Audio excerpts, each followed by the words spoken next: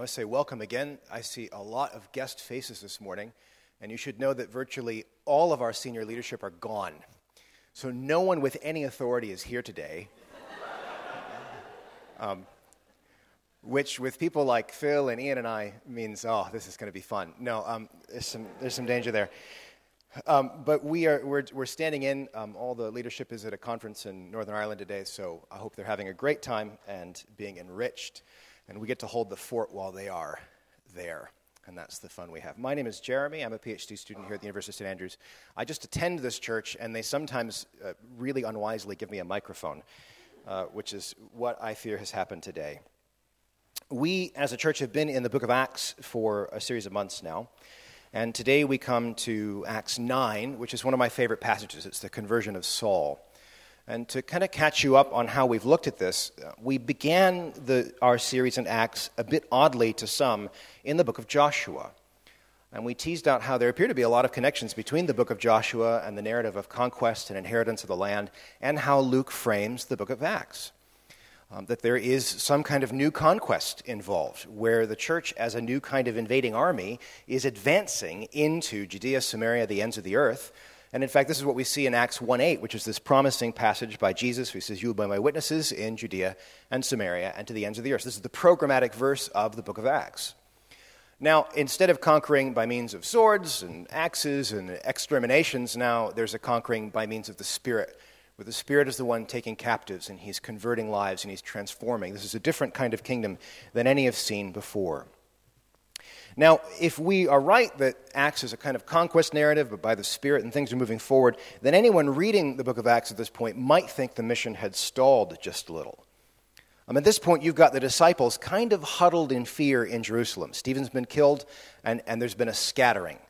And things aren't quite going like they're expecting. The deacons actually follow Jesus' ministry. So the disciples appoint deacons to help them serve tables, and then Stephen ends up out preaching all of them and getting killed, which is amazing. And then Philip, another deacon, ends up being the one who goes to Samaria to preach the gospel. And then shortly after that, he ends up preaching to an Ethiopian. And in the ancient world, Ethiopia was basically the ends of the earth. And so Philip is doing the work, and he's going off. But things still don't seem to be going quite according to plan. And we've got this guy named Saul, who's the chief enemy of the church. He's a Pharisee, Pharisee of Pharisees. He's connected, he's motivated, and he's self-righteous, which is a pretty toxic combination. And he's got it all.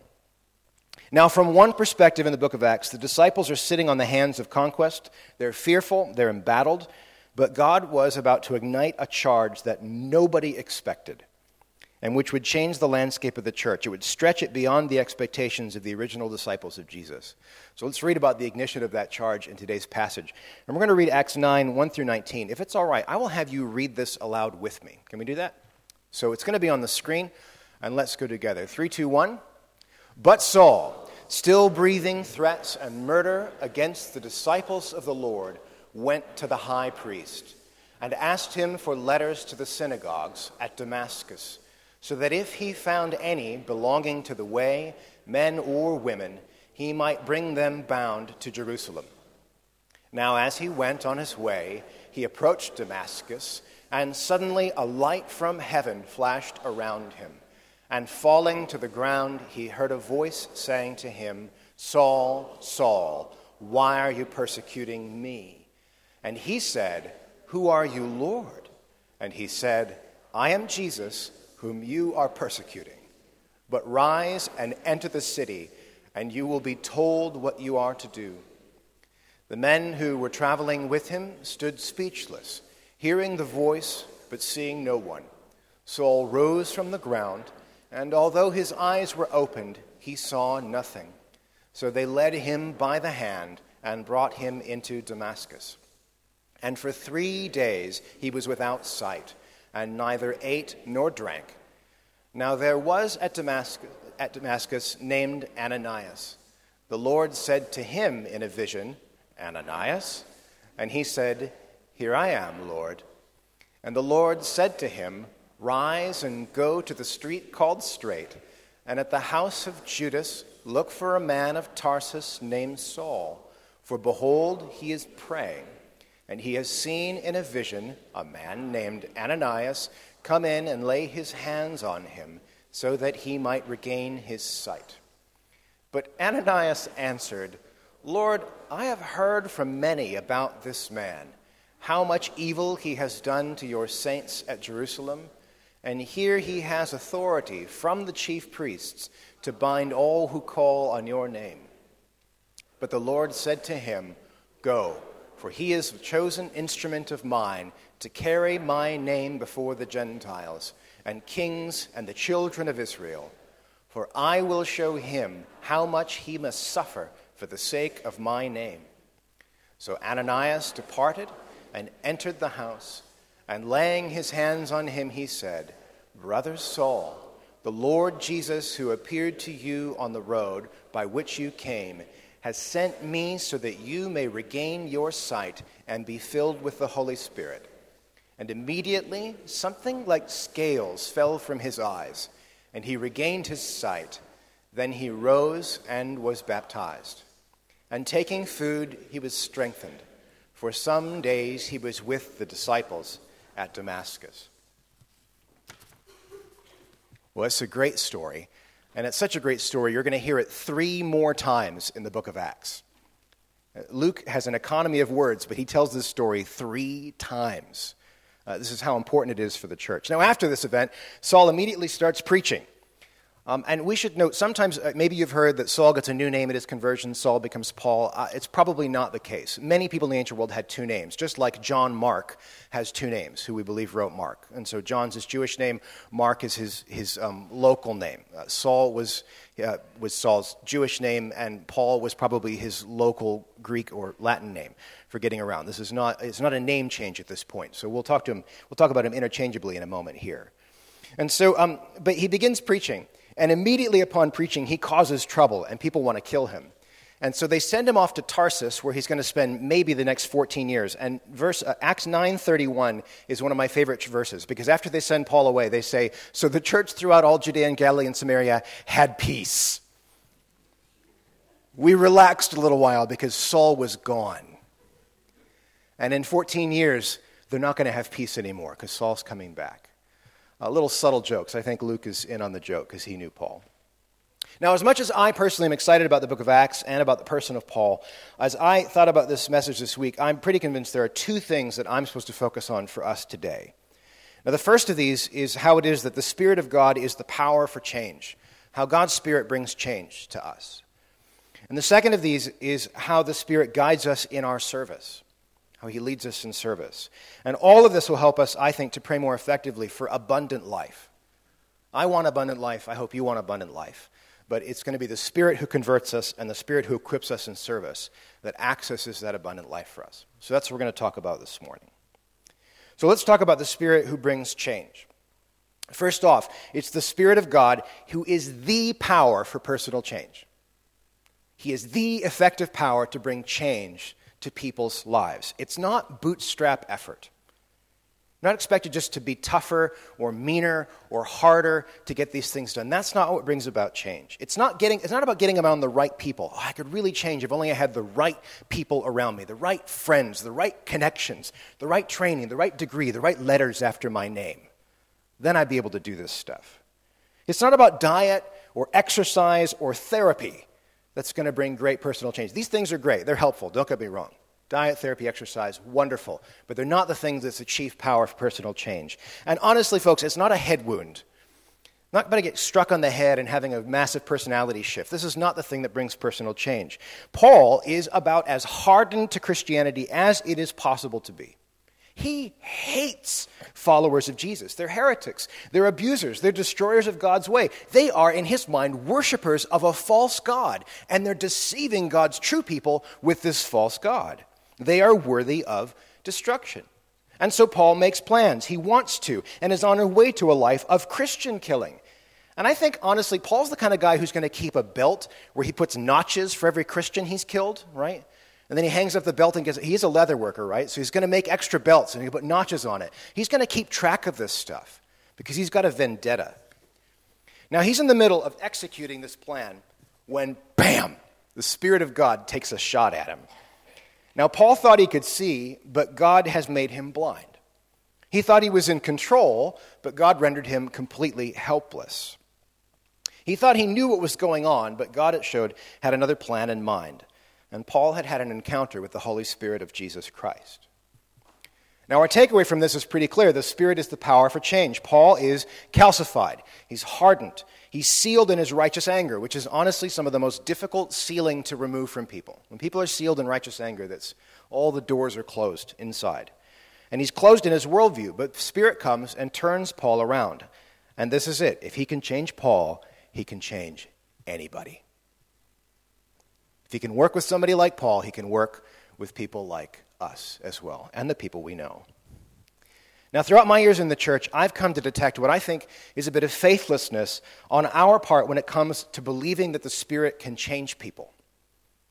We're a little faithless in our belief in the power of the Spirit to change. We make judgments based on our perception of people's receptivity. So we see other people with calcified hearts who turn their backs on the faith. We see people with long-time resistance. Some of you have parents who have never yet believed, and you have wonder in your heart, will my parents ever come to faith? And you know what? You don't believe the Spirit has power to change them.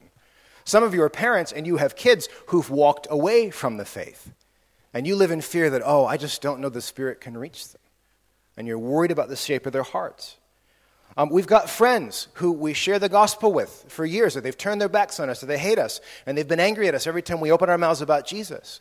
And there's a bit of faithlessness on our part for the power of the Spirit to meet them, to encounter them, to transform them.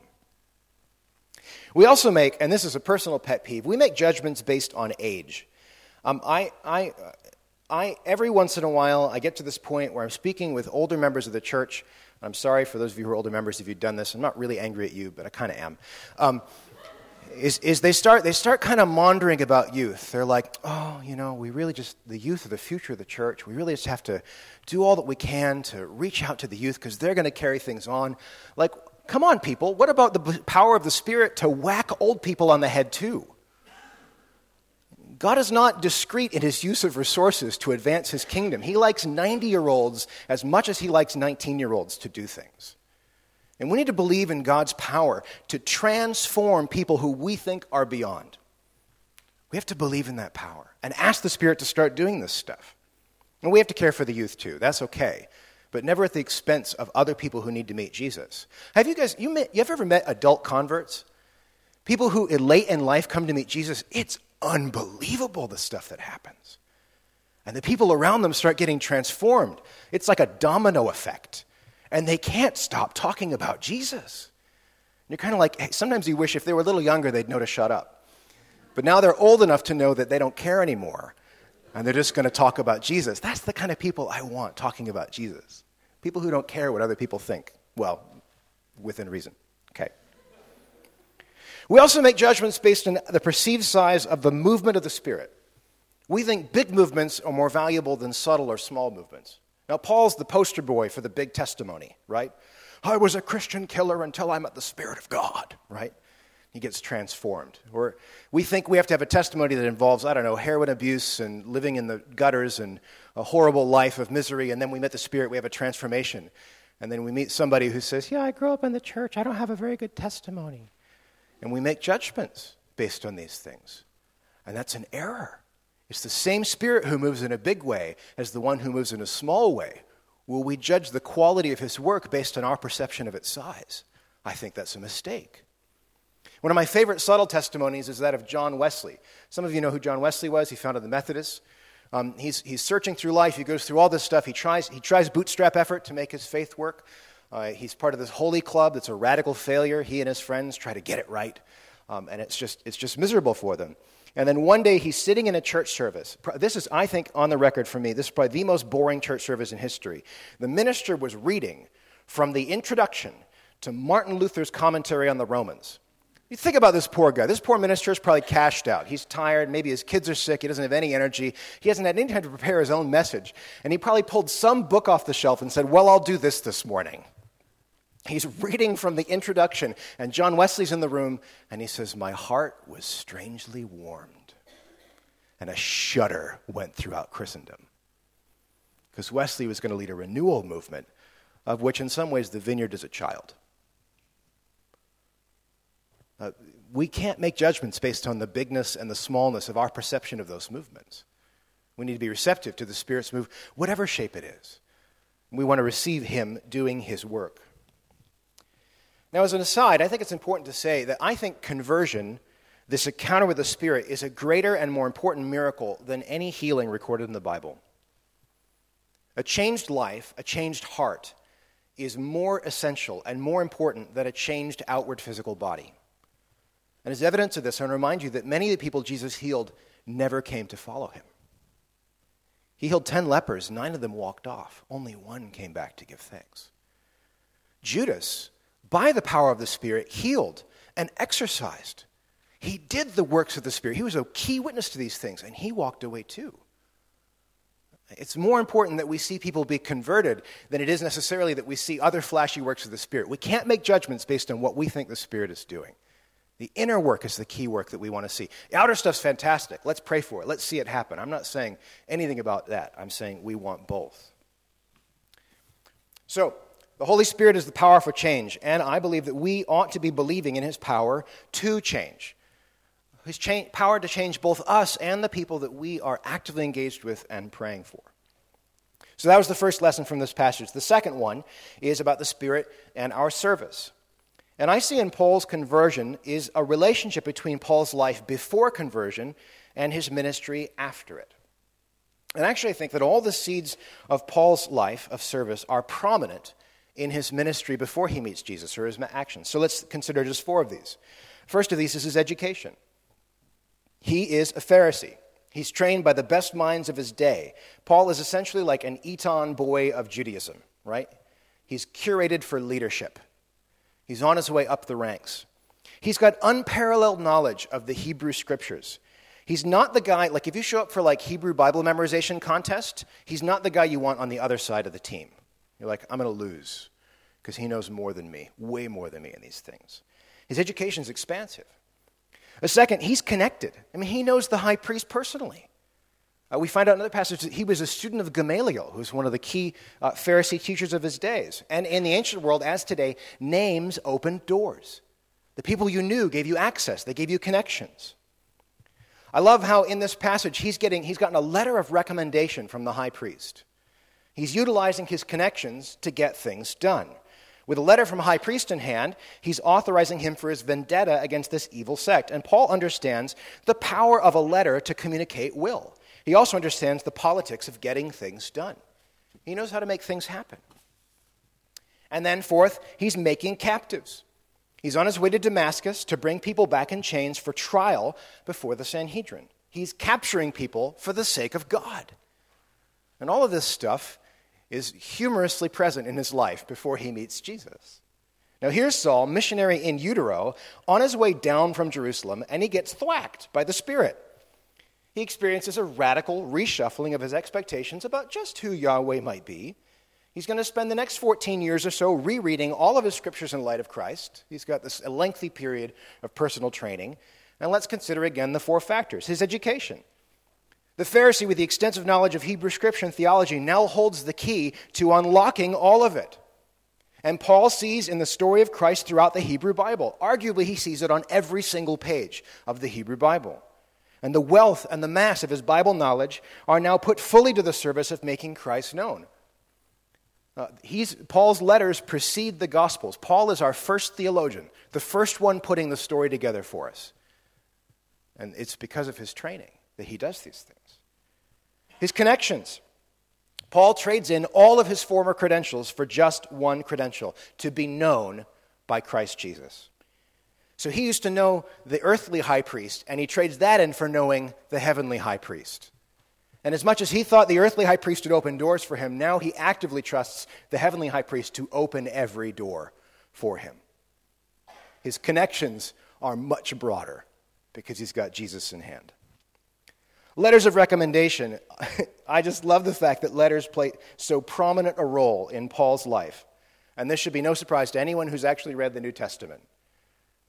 He's written a lot of it for us, and we preserve it because this is a guy who went to get letters and ended up writing letters. I just think it's hilarious.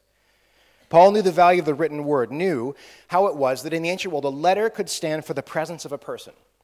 If I read the letter of Paul out loud to one of his churches, it's as if Paul's voice was present in that church. A letter stands for person. And he would use that power to write the letters that would continue to encourage both the church then and continue to encourage us today.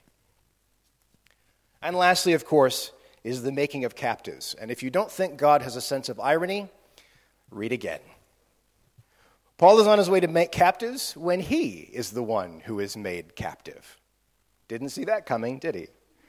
He's on his way to take believers by hand back to Damascus, but he must be led by the hand as a blind man from the road. Now, his self-perception as a captive of Christ Jesus is going to be unmoved from this point forward. Most of the letters Paul writes open with, Paul, slave of Christ Jesus. Paul's self-identity is, I'm owned by this guy. That's who I am. When he talks in 2 Corinthians about taking every thought captive to Christ, this captivity language is still in his mind. There's a lovely verse in 2 Corinthians 2:14 where he talks about being led in triumphal procession. The triumphal procession is the Roman conquest procession, where you bring a series of slaves back to Rome, and then you reenact the conquest in front of the emperor by killing the slaves in front of him. And Paul says, that's me. I'm Christ's slave, being killed for the glory of God. This is who he thinks of himself as. Sometimes we sing that song, I'm no longer a slave to fear, I am a child of God. It's a lovely song, but if Paul were writing it, it would be, I'm no longer a slave to fear, I am a slave of Jesus Christ. Right? It doesn't sing as well, and it doesn't kind of satisfy our little heartstrings. Oh, I love being a child of God. It's kind of a nice song. But no, I'm owned by Jesus. He purchased me. And in some ways, the Christian life is not from slavery to freedom, but from one kind of service to another. From a slavery that is oppressive to a service that is life-giving. And this is the message that Paul provides for us. So I see in Paul's narrative an unexpected repurposing of all of the pieces of his life. They used to be under Paul's control, and now they are under Christ's. They used to be at the service of Paul's agenda, and now they've been sectioned to the agenda of Christ. And we can argue, God was the one who put those things there in the first place. He gave them all these pieces to begin with. What I want to suggest is that what we see for Paul is true for us as well. In the Spirit, we will discover an unexpected repurposing of the pieces of our lives. He's littered us with gifts, experiences, with connections, with history, with education, skills, and with talents that he is eager to bring to fullness in our service for him. Some of the most disparate things of your life are being brought into service with Christ Jesus. And I think he's glorified when we see those things brought together. And I also want to suggest that almost all of these pieces are present for you even now. God's not in the business of sending people on hero journeys, like you have to go get the spiritual spear of destiny from the demon of despair, and then you can use that spear of destiny to fight God's battles. Whatever he wants you to do, it's probably at hand already. You've already got all the pieces you need to be an effective servant of Christ Jesus now. There's a lovely little phrase, maybe you've heard it, it's kind of catchy. My uncle likes to say this. He says, God does not call the qualified, he qualifies the called. It's a nice phrase, isn't it? He doesn't look for qualified people, and then he says, oh yeah, I can use you and you. He appoints people and he says, I'll give you everything you need to do the work, if you be faithful. And I think that's us as well. So the Spirit is our power for personal change, and the seeds of our service are present already within us. I believe these things. And to these I want to add the words, come, Holy Spirit. Come. And do that work in us. John chapter 10 and verse 10 is one of my favorite verses where Jesus says, the thief comes to steal and kill and destroy. I came that they may have life and have it abundantly. That Christ has come that we might have abundant life. He wants us to be alive in him. And I think that abundant life cannot mean a life apart from God and apart from God's Spirit. It cannot be a life of self-satisfied salvation apart from service in him. It is a life lived in and through the Spirit as he takes us and transforms us in his service. Therefore, come, Holy Spirit, that we might have abundant life. Transform us, equip us, qualify us. Come. Do what it is that needs doing. And that might mean knocking us over. That might mean rattling us and shaking off our dust. It might mean saturating these calcified hearts that we have and the thick layers of hardening that keep us from hearing and being obedient. If you think about it, the prayer for the coming of the Spirit is actually quite a dangerous prayer. It's not a prayer for Jesus, come and make me feel good. It's Jesus, come and have your way. And there's some risk there in that prayer. We might pray like Paul, in the spirit of Paul, Holy Spirit, blind us that we might see. Holy Spirit, wound us that we might love. Holy Spirit, challenge us so that we can see you work. I'll take the discomfort if it means I get to see the Spirit of God doing things in people's lives. Holy Spirit, change me that I might serve. Now again, I don't think we need to not just think. We need to be careful about confusing the big with the small. You might be Saul, who needs to be hit on the head and transformed by something, or you also might be Ananias, to whom God is speaking and to whom all you have to do is say, here I am, Lord. He's looking for your obedience. If you're Ananias, maybe God has already spoken to you. Maybe he's already given you what you need to do, and there's just some courage waiting for these things. I love this conversation. The Lord said to him in a vision, Ananias. He says, here I am, Lord. Great, good to go.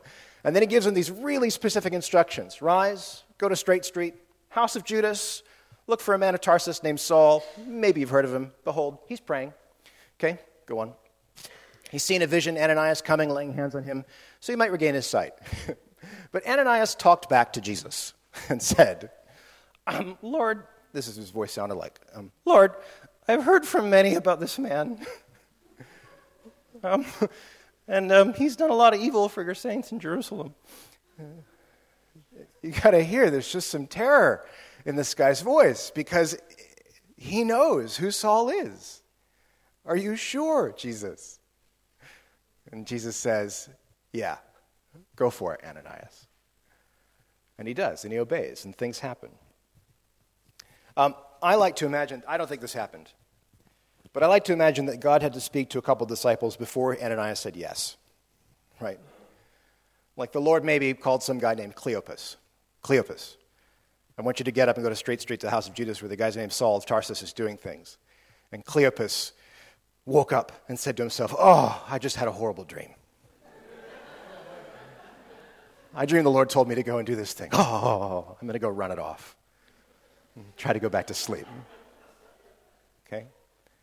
Or maybe the Lord he gives up on Cleopas and he goes to Lucius. He says, Lucius, brother Lucius, I want you to go to the house on Straight Street of Judas and meet this guy named Saul of Tarsus. And Lucius said, no! Under no circumstances will I do that, Lord. Just straight up refuses, right? Or maybe he gives up on Lucius and then goes to maybe Thaddeus. Thaddeus, I want you to go to the house on Straight Street to where Judas is and meet this guy named Saul of Tarsus.